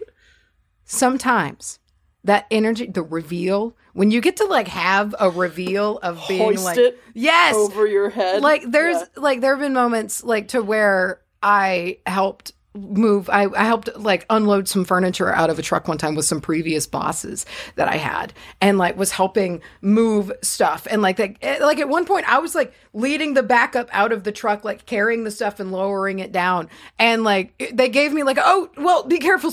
Oh, never mind. I forgot you're strong. And it's like, yeah, you fucking, I'm helping you. I'm leading this unload. But it's like in those moments, you're like, fuck yeah, I am. Fuck yeah, I am. I'm here. Yeah. Did you not notice? Where have you been the last goddamn hour? But ego or not, it is. Those moments of that satisfaction of being like, thank God I'm at least getting noticed for something that should be obvious, that I shouldn't have to just crawl my way out of because of the way that I look or whatever. I feel like that's that raccoon energy. And it's somebody else's loss for underestimating you. And that's a perspective that I like. It's a little sneaky. It's just kind of like, and to remember, it's not the other way around. It's not your loss necessarily for being underestimated. Is it not fair? Yes, absolutely. It's not fair that you were being underestimated. But sometimes being the dark horse is the place to be. Sometimes that's you the want spot. A little bit of that, not plausible deniability, but you know what I mean? Like, you want some of the unsuspect to be on you. You don't want all the... Yeah. You want to fly under the radar until it's time to throw off that robe. Well, and again, we have the raccoon, which finds opportunity in places that others might consider defeat. And like the raccoon, maybe we got to figure it out. Maybe we can figure it out. And also like the raccoon, maybe we got to make a whole new path and just tip the whole fucking glass over if we got to. You know, but I feel like when we put ourselves in raccoon energy, we're just kind of like, all right, what are we going to do here? Because obviously playing straight and narrow isn't cutting it. Like, I've got to do something out of the box. I've got to handle this a different way. And I think you get this dark horse energy here because the raccoon is considered to be vermin. It is in the vermin class. And I think largely because of this underestimation, because when we think of vermin, we think of like cockroaches and mice. Here we have this animal that is just slightly less intelligent than fucking primates. And it is operating in this class rampantly, just ruling the genre. Because it's just like we stuck it there and it doesn't belong. It's just currently outsmarting us right now. It does have a little bit of like a, I'm just a rat. We call them trash pandas. Like they so have their bluff in on us. Not me. I couldn't do it. What? Yeah. What? And because we think they are dumber than they are. And the more dumb that we think that they are, the more that they thrive against us. And unlike many species, they are not fans of being thwarted. And I just find that remarkable. And that's the energy. That's the like, I'm going to keep coming back until you fucking realize that, no, I'm a worthy adversary. Like I have a seat at this table. You think you're fucking smart? You think that you know shit? I'm coming for you with my little dumpy, sweet ass. Okay. Dumpy. And you're not going to see me do it. I'm going to do it at night and you're going to wake up in the morning. You're going to find my aftermath. Go, God damn it. Yes, they got me again. Fuck. And I think that's the root of the energy that really stands out. They don't like being thwarted. They don't like it. And well, that's not to say like in our lives, we don't know when to call it quits, because we really do need to know when to call it quits. But I do think sometimes we cut ourselves off. We cut ourselves off of things too soon. We thwart ourselves far before we ever needed to, because we might not feel we have what it takes to be in that space or operate in that arena to do what we want to accomplish. That's more what I mean here. So it's not saying like when somebody puts up boundaries, ignore them like raccoons do. Right. But like, especially when it comes to matters of self-belief, you know, whether you want to learn something new or you are wanting to change directions in your life or things like that. But you kind of, it's settling into that groove of being like, no, I'm going to fucking figure it out because I can. I'm multifaceted and I'm going to channel this energy of doing it, figuring it out and thinking outside the box on a way to do it and not giving up just because an obstacle is presented, because in this state of mind, an obstacle is an opportunity. It's a puzzle to solve, and puzzles are fun. Listen, they love this shit. They love a puzzle. It's enrichment. They just lap it up. And I just think it's a very interesting and tricksy perspective to operate in. So it's like, all right, you fucking zigging me, you zigging me, I zag at you. What do you think about that? Huh? And I do love the, like, of course, again, aside from, like, people's bound, you can't just be like, I'm gonna fucking hug you whether you like it or not. Yeah. But I do like I have a goal, and, like, there's no question about it. Like, I'm gonna get there. It's just a matter of how and how long. Mm-hmm. Yeah. Just being like, that thing that I want, that's mine. That's not even the question. You know, I just got to take the time to do it. Yeah. I got to navigate. That's pretty cool. Got to navigate and bob and weave and get there. And I think that's the useful area to focus on, because sometimes we can put all of our eggs in the end goal, in the destination, where this has us focusing on the journey. The raccoons live in the moment. They are wholly in the present, solving what is before their eyes. And I think sometimes that can help keep us in the here and now of being like, all right, that's where I want to be, but here's how I'm going to get there. And it's just in taking in the stimuli that comes to me. Maybe I need to wet my hands for a second. Maybe I need to touch my little fucking wet food, my situation at hand. Touch. And I need to touch it, and I need to think about it, and I need to look at it and figure out exactly what I'm going to do here. And then I need to puzzle it out and move forward somehow or some way, because I'm not going to be fucking thwarted, goddammit. And that's the raccoon way. And wow. It's going to utilize that intellect to continue forward. And if it needs to adapt, it's going to adapt. And listen, that raccoon, it's same for you. Maybe you got a hype team. Maybe you got a hype team of other buddies. Lean on them too, because a raccoon also is wise enough to know, listen, sometimes you need backup. Sometimes you need backup. Sometimes you need help. Yeah. Sometimes. Yeah. Yeah. Stand on it and then steal that bird food.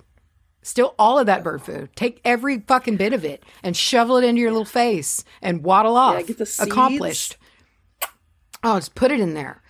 And maybe if you're lucky, it'll be like one of those bricks that's seeds and peanut butter. Oh my God. Or like find a suet little fat cone, and it can just slurp that down. Oh, I'd love it. It would love it. And raccoons, despite all of that, are models for dexterity. Now, having not only remarkable dexterity in their hands, which we all know, we've all seen their little paws that can, or just, you just have to do the little finger wag. That's just what they do with their little hands. But in their movement, they're excellent climbers. They're excellent swimmers. They're faster than you think that they are. They're quick little fuckers. Despite looking like little fatties. I know, they look like little gumdrops, and they can just completely go for it. You know what they are? They're Jack Black. Exactly. You don't expect the range moves. of motion, the mobility, the speed, and the quickness? Unpredictability. Yes, absolutely. And like, despite the cute appearance, it's like, no, you can't. Ah! Boom. Yeah. I'll got do you. The fucking splits. Yeah, exactly. And again, worst thing you can do is underestimate a raccoon. It's the worst thing you can fucking do. And maybe, can I get a shirt that just says underestimate a raccoon, and then it's just the worst thing you can do. The worst thing is at the top of the list. Yeah. It's top of the list of worst things you can do. Underestimate a raccoon. And then underneath it, it's just like a list of terrible things. Horrible things. Horrible things. Up at the top, underestimate a raccoon. Don't do it. And maybe you're having to navigate a delicate situation. Something that's requiring perception and adapting as you maneuver through it. Maybe it's some workplace drama, some workplace scandal that's had a shakeup in the office, and you're just trying to navigate through it unscathed and not get roped into the goddamn drama. Maybe you're just trying to let these eyes. Yes, fall on don't me. look at me. I'm just trying to scuttle between cubicles and not be seen. I just want to eat my snacks in my fucking cubicle. Leave me alone. Channel that energy, or maybe it's a family rift. Maybe there's some family drama going on, and fortunately or probably unfortunately for you, you're found to be the mediator. You're the one that's really good at this.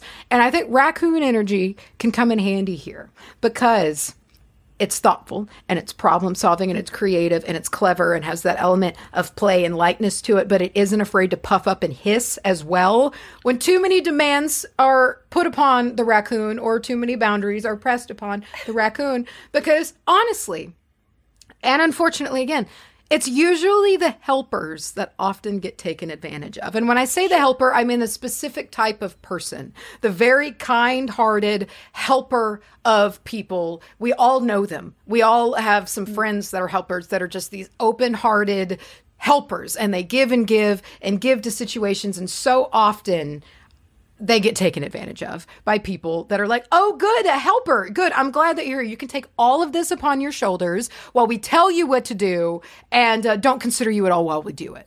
Okay, thank you very much. Normalize hissing at Normalize like it. a raccoon. Dude. Yeah. And so it's like, you helpers out there, you need to remember it is okay to hiss sometimes and be listen, I'll help. I'm trying to navigate this fucking problem, but back off me. Okay? Yeah. Back off me. Yeah. I'm helping you. Maybe here's literally. The space. Maybe like literally just actually just throw your hands up and swipe. Yeah. Swipe your arm. Just bat real quick. Just bat at the air and then like run away. Yeah. Tuck and roll behind a corner. And that's all you need to do for a moment. And listen, if they respect you at all, they'll go, I'll come back later. Okay. Yeah. I'll come back later. Yeah. Noted. And if they don't respect you and they keep pushing, bite them and give them rabies. See? It's all about the energy we channel. And you gave a warning. Hiss first. Always hiss first before you bite. Just as a practice. So I want that on a shirt. Just hiss first, bite later. Out, man. And so anyway, you helpers, remember that. Sometimes you need to be a raccoon. That's not to say you can't solve a problem, you can't be crafty, you can't be smart, but also hiss when you just keep having people plucking at you. It's fine. So got to remember raccoons. And now they are a bit more Machiavellian, I suppose, than we might want to be, but a raccoon is not going to pour from an empty cup. You got to think about the empty cup dealing with a raccoon here. Raccoon's not pouring from an empty cup. In fact, that raccoon is probably chilling in a dumpster full of at least half full styrofoam cups of multiple liquids. Like, it's going to take care of itself. Raccoon's going to take care of itself. It has to take care of itself. And the raccoon, again, we're talking energy here. We got to talk about trickster energy because it is absolutely in that family. And when we talk trickster energy, you got to talk about play, because I feel like that is the energy of the trickster. There's this playful energy. It's just, it's creative. It's a little spicy and interesting and might surprise you in what they're going to do. And sometimes when we get older and life gets scarier and harder, we forget that we can still maintain this life experience that we've gained from being alive as long as we have, while also still playing.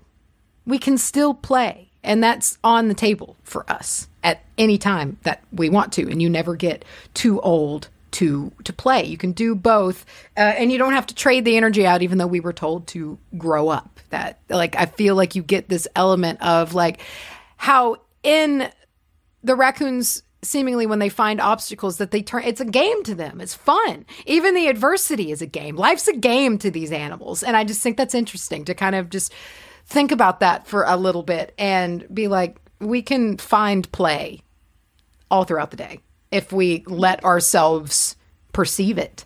You know, the opportunities for it to be silly and to be a little bit more whimsical and childish, because I feel like the raccoon is an example of being a massive global success because of whimsy. Like, it is like the raccoon, I feel like, is the argument that is like why we need other programs or why art needs to be included in STEAM. You know, it doesn't need to be just STEM, it needs to be STEAM. Because, like, STEAM. I feel like that's where you get a lot of creativity coming, you know? Like, I just feel like whimsy has a place in success, creativity, and thinking outside of the box and thinking in a fun way. And they've used their playful intelligence as an asset. And their perception, it's not rigid like a lot of creatures. It's still developing. They're getting smarter every day. They're learning all of our tricks. They're figuring out new latches. They're figuring out new shit. They love doing it. They love doing it. It's enrichment for them. It's so fun. And I just feel like they're childlike in that way, because you see that with children. Children are hungry to learn stuff. And whereas we get older, it becomes more intimidating to learn. Picking up new skills might be like, oh, I don't know about that, and things like that. Whereas a kid, sure, you'll give it a shot because for some reason the stakes don't seem so high and you just try it. And I feel like raccoons have that childlike whimsy of being like, fucking sure, let's do it. Let's try it. And they're not getting aged out by creations that we keep throwing to try to trick them. And they're still learning and they are loving it. They're figuring out, because I think they have wonder. Raccoons have a sense of wonder about the world. And while like a dog or even a large number of other animals, they might look at that tent zipper and not think a single thing about it. But a raccoon will look at that tent zipper and ponder what it leads to.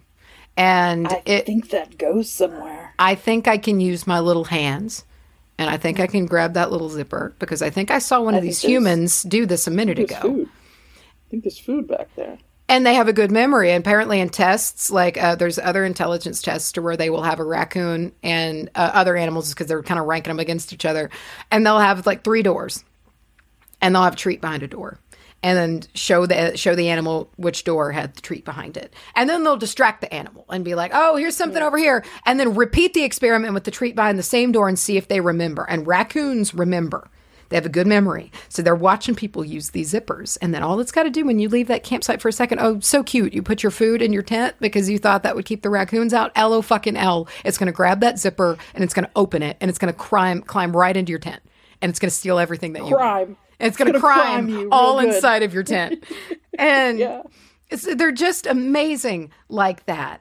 And the world is their fucking puzzle box. And how interesting might our perception be of the world if we allow ourselves to slide kind of into that energy, to think that way, and puzzle things out for ourselves in a way of kind of being like, fine, fuck it. If it sucks maybe that I've got to be in this scenario, but how can I employ some real out-of-the-box creative thinking here to utilize this dark horse energy that I apparently have found myself in.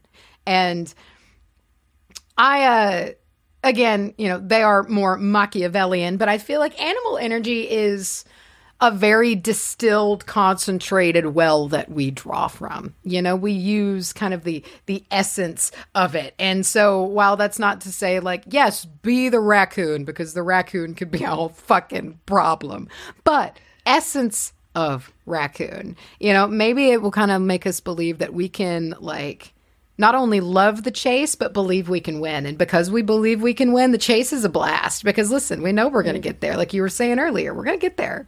We just gotta get there. It's gonna be okay. And I just feel like at the crossroads of intelligence and self-belief, you have raccoons.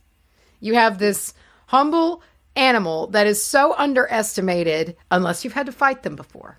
Then if you've dealt with their games, you know. But we are talking about one of the smartest land animals in the U.S. behind like fucking dolphins and crows. Like so intelligent, because we don't have like primates, like, we don't have like monkeys here in the States. So like this is up there, especially on land. So like this highly, highly intelligent animal nobody's thinking about. They just think they're little garbage creatures that will just eat so much that they just get cuter and cuter and can't climb trees anymore. Like they don't think that's a creature that is smarter than most other animals for miles, except for other raccoons. And that's interesting to think about, just walking outside there at the night. Foxes, not as fucking smart as raccoons.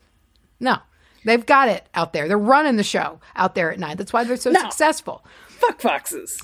And just a fun little thing, again, their population is increasing, and it's so fun, and it's always a relief. And I know that this one's kind of a double-edged thing, because raccoons are an issue in a lot of places. But like when you look up endangerment, they're just ranked least concern. And it's like that we could not be less concerned about these guys going extinct. Like, no, they're fine, unfortunately. Yeah, that's not even the realm of things we're thinking about. We don't even know what to do about how many we do have. So And so basically, to wrap it all up, underestimate a raccoon and you're going to learn a fucking lesson. And we can learn from this too, seriously, because sometimes we need those around us to learn what we're made of. And maybe we need to do so with dexterity. And maybe we need to do so with a little bit of creativity and thought with some craft. Because we weren't born looking or acting the way we're supposed to look in order to do whatever it is that we're wanting to do. Again, whether it's a field that we are in or whatever it is.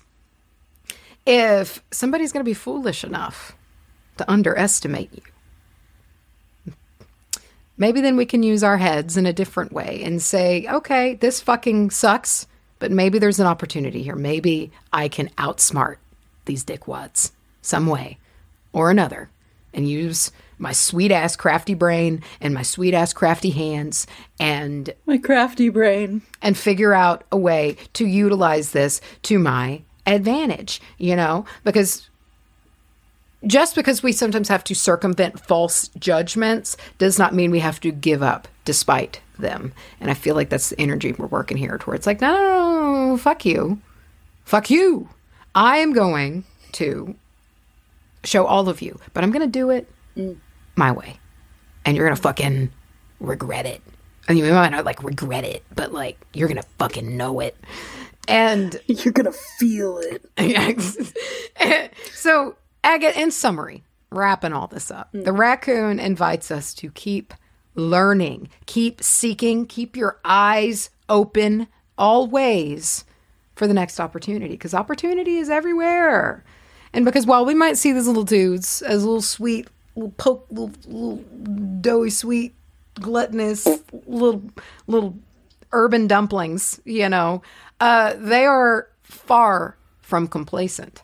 And cities have had to alter their whole system of operations for dealing with shit to try to account for these little fuckers. Having to try to set up, you know, trash rules and things like this to try to handle these raccoons. Because the raccoons just keep coming. Dude, at my college that I went to, there was a professor that started feeding raccoons. And within like 2 semesters, there was such a severe raccoon overpopulation problem at this university. And they were all huge.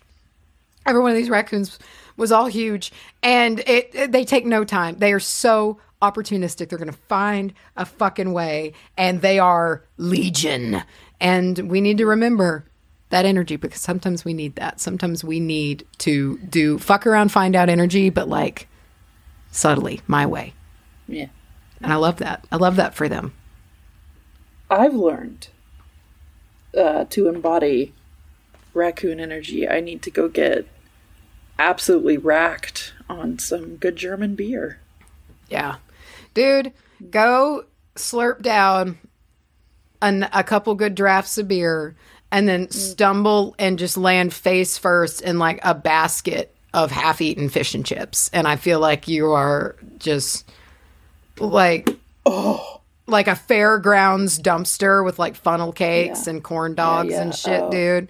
That's like, a dumpster I would climb into. Yes. To be a raccoon in that situation, like, honestly, that's a guided meditation for sparking joy. Ooh, are we going to do a raccoon guided meditation? That would honestly be really, really fun. Like, you are the raccoon in the dumpster, and you process all of the sensations. Smell the funnel cakes. And yeah. We also need to, someone out there, listen, if someone wants to draft up a design for a big fat raccoon, partaking in some big fat raccoon things, and it just says urban dumpling. Nice. That sounds like... I like it. Something we'll put on a shirt, man. So, speaking of, have you seen the painting? I don't remember the artist. I wish I did. But the painting of the raccoon that's breathing fire on the cabin. Have you seen that painting? It's fantastic. It's a giant raccoon, and the style is painted beautifully. And it's looming over this cabin, just dead-eyed, breathing fire, just torching this cabin. And it's fantastic, dude. I love it. Somebody tag me in it. I want to see it. It's so cute. I would love to have a print of it. But speaking of prints, glad I said it, because I can't remember anything. Y'all. Gonna just go ahead and say next week we're launching the print. Keep your eyes open. keep your eyes open. First week of Feb, we're launching the winter. Is this the winter one? Yeah, this is the winter one. Yeah. Yeah, it is. It's out, bros. It's gorge. Yeah. And in usual Lyra style, it is breathtaking and what's the word? You can look at it and feel winter. You know what I mean? Like I settled into this one. Essence, you know? I settled into it and really looked at it for a long time. And I love the textures of it. I love the colors of it. Yes. I love everything about it. And the way that it's placed, it kind of draws your eyes up to places and then it draws them down. And then it draws them up and it draws them down. Yeah. And I was just looking at it forever. So that's coming out next week. And also, you guys, we're trying something new. Those of you that maybe have missed a print in the past, you got holes you want to fill. We're here to help you fill those holes, okay? Yes. This is a little bit of a loophole. No, we are not reprinting past runs. We never will. Never will. We could not be more bullish on that, but we've got a stack of overages, extras, prints that are numbered in the sequence, but they were extras. And we thought, you know what? Maybe we could do a raffle ticket program. And so these digital raffle tickets are going to be for sale on the website, the WBH print shop. When it opens, you can get these tickets. We're going to carry them the whole time we're selling the new print. When the print date closes, we shut the site down, and all of those raffle tickets are going to come with a unique order number. We're going to put all of those order numbers in a random generator, and it's going to pull however many that we get. We're going to figure out how many raffle prints we do. But you winners are going to get to pick your print. Now, not the first Halloween one. Too fucking bad. There's no more. Those are all gone. So sorry. So sorry. Yeah.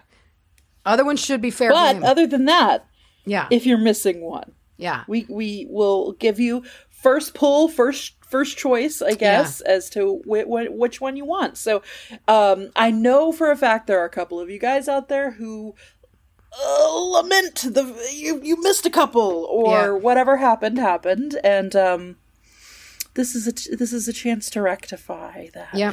Again, we're not reprinting them. We've just got some extras, and so you can try the raffle out. That's coming next week, guys. So we'll probably open up the shop on Wednesday. The next episode that we release, we'll talk about it again. But get ready because the print is gorgeous. I can't wait. I can't wait to launch it. I'm so excited. I'm going to look at it again when we're done recording because I just want to look at it. Yeah. When we were talking about it, I was like, I don't want to go look at it again. As usual, it will be the album art for next week's episode. And listen here, please remember, you guys, that we, as stated before, we have ad spots available to you. Reaching out could not be easier. Send us an email at wbahpodcast@gmail.com and just say, hey, I do this thing and I'd like y'all to talk about it on the podcast, and we'll be in touch. Also, send us your spooky stories. Put spooky somewhere in the subject line. We have a Facebook page where you can see a lot of the stuff we talk about. Somebody will probably find that picture of the raccoon breathing fire and pop it in there. We can all look at it and see. Let me view my notes once more to see if I am forgetting anything that needs to be. We have a Patreon, of course, patreon.com/WoobahPodcast. Be a part of that Patreon shout out segment. Get your own song. Come be a simp with us every week. Come simp with us. Simp with us tomorrow. We are continuing on with MILF Manor. God. And I believe, Macy, you're the showrunner for tomorrow. I'm the showrunner tomorrow, yes. And listen, we've got a lot of drama we're going to have to unpack. There's just shake up in the manor, and we're going to have to get into it. And I don't want to, but we're going to. And I love so many of you guys, the comments that are like, so like, I am absolutely not watching this, but like, I love listening to you guys hurt. And listen, yes. I'm glad that we can do that for you guys. I'm glad you're enjoying it. After that, we're probably going to throw a few wimp caps down. We've got Bridgerton coming in May. I'm chewing on the live action Avatar coming February 22nd. Right. I'm into it. I'm curious about it. I'm hoping, I'm wanting, I'm wishing that it's going to be good. It better be good. Dude, I'm real nervous. I'm just real nervous. I am too, but it looks like we've been burned before. But I've been following this one for months. The character design looks great. The casting looks great. Like there's characters in there that I'm shocked that they got down to a T, that they cared enough about to do. So I'm feeling hopeful. God damn it. So let us know if you want us to talk about that. If someone doesn't yell my cabbages, I'm going to be upset. They got the same guy. They hired that guy. The same guy. That's like how much they're trying. That's how much they know. Thank God. They know the hole they are digging out of. Fucking millennial that got burnt from fucking Shyamalan. And sorry. And had to do it right. Yeah, no, I feel like that's the thing. It's like, like when something was so bad, you're like hyper cautious about it. Like that is what I feel like is being done here, because everything looks so good and so spot on that I feel like they know what we've been through, the heinous bullshit that we had to deal with. So I'm hopeful. So maybe we cap that. Who knows? I tell you, I saw that movie in 3D when it came out. I saw it in 3D in the theater. Oh God! And I went to see it, and I was with my boyfriend at the time, and we both just kind of were like, And then after the fact, I remember the guy that I went with for years talked about, with just the level of hatred in his throat, about how the only thing in that whole movie that was 3D was like the text at the end. I remember that was during the era of the 3D film that they were really trying to push 3D films. And I remember going to watch a re-release of Star Wars Episode 1, which, like those are not the ones that I give a shit about. It's the early 2000s, Episode 1, 2, 3, except Ewan McGregor's in them. I went and watched that. And I do remember, there was another one. What did I fucking watch? Insidious? There was another one that was a real outlier that I watched that was in 3D that was not 3D at all. Like, I remember it was, like, not 3D I remember there was, like, a Brendan Fraser movie. Fraser. Not Fraser like Macy. Fraser? I know he has specific feelings on how to pronounce it. I'm sorry, I'm not doing a good job. But there was some movie that I remember was actually, like, I feel like it was actually good 3D. Like, they put actual little elements of it, and one of it was him leaning over the sink and spitting his toothpaste out. Delicious. Which, as a kid, I was like, whoa! But then, like, I feel like there were some adults in that theater that were like... Gross. Yeah. Oh, never mind. I went the other way. No, yeah, it's. I mean, I'm sure it sounds like it was probably a little bit cummy, like a little bit. Oh, gross. All right, and on that note, we're gonna leave you guys again. Sorry for the intro. On my end, at least, I feel like I got really thrown off by the visual aspect here. Seeing my face, but. It is back, so now all these things we've been talking about, we'll be able to expect some big things, expect some new things, and tell us what you would like us to do with these videos. We'll do something with them, but they're here, and my hair looks crazy, and you'll get to see our rooms, I guess. Come see our rooms. Come look at our rooms. Cool. All right. Yeah, I can't wait for Twitch. Catch you next time. I can't wait for shit to use computers with. You're going to see more of our faces. Yeah. But until then, we're going to leave. And we're going to turn the cameras off now. And we're going to go. Goodbye.